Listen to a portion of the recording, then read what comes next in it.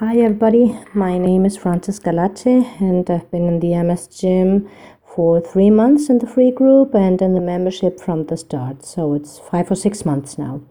And that time I've done Movement Camp 1 twice and I've now finished Movement Camp 2. And the victory story that I wanted to share with you today is not a physical but a mental one. And it's related to my walking, which is really poor, and with what I'm really struggling, even if I'm rocking it in the movement camps. So what I have found today and what I finally understood and accepted, which is the most difficult part for me, is that what's holding me back from walking stronger is all in my hips. They are spastic and they are weak. My core is very poor.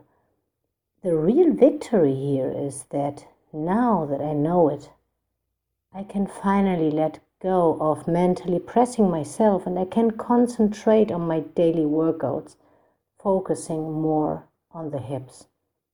So that's for me the real victory.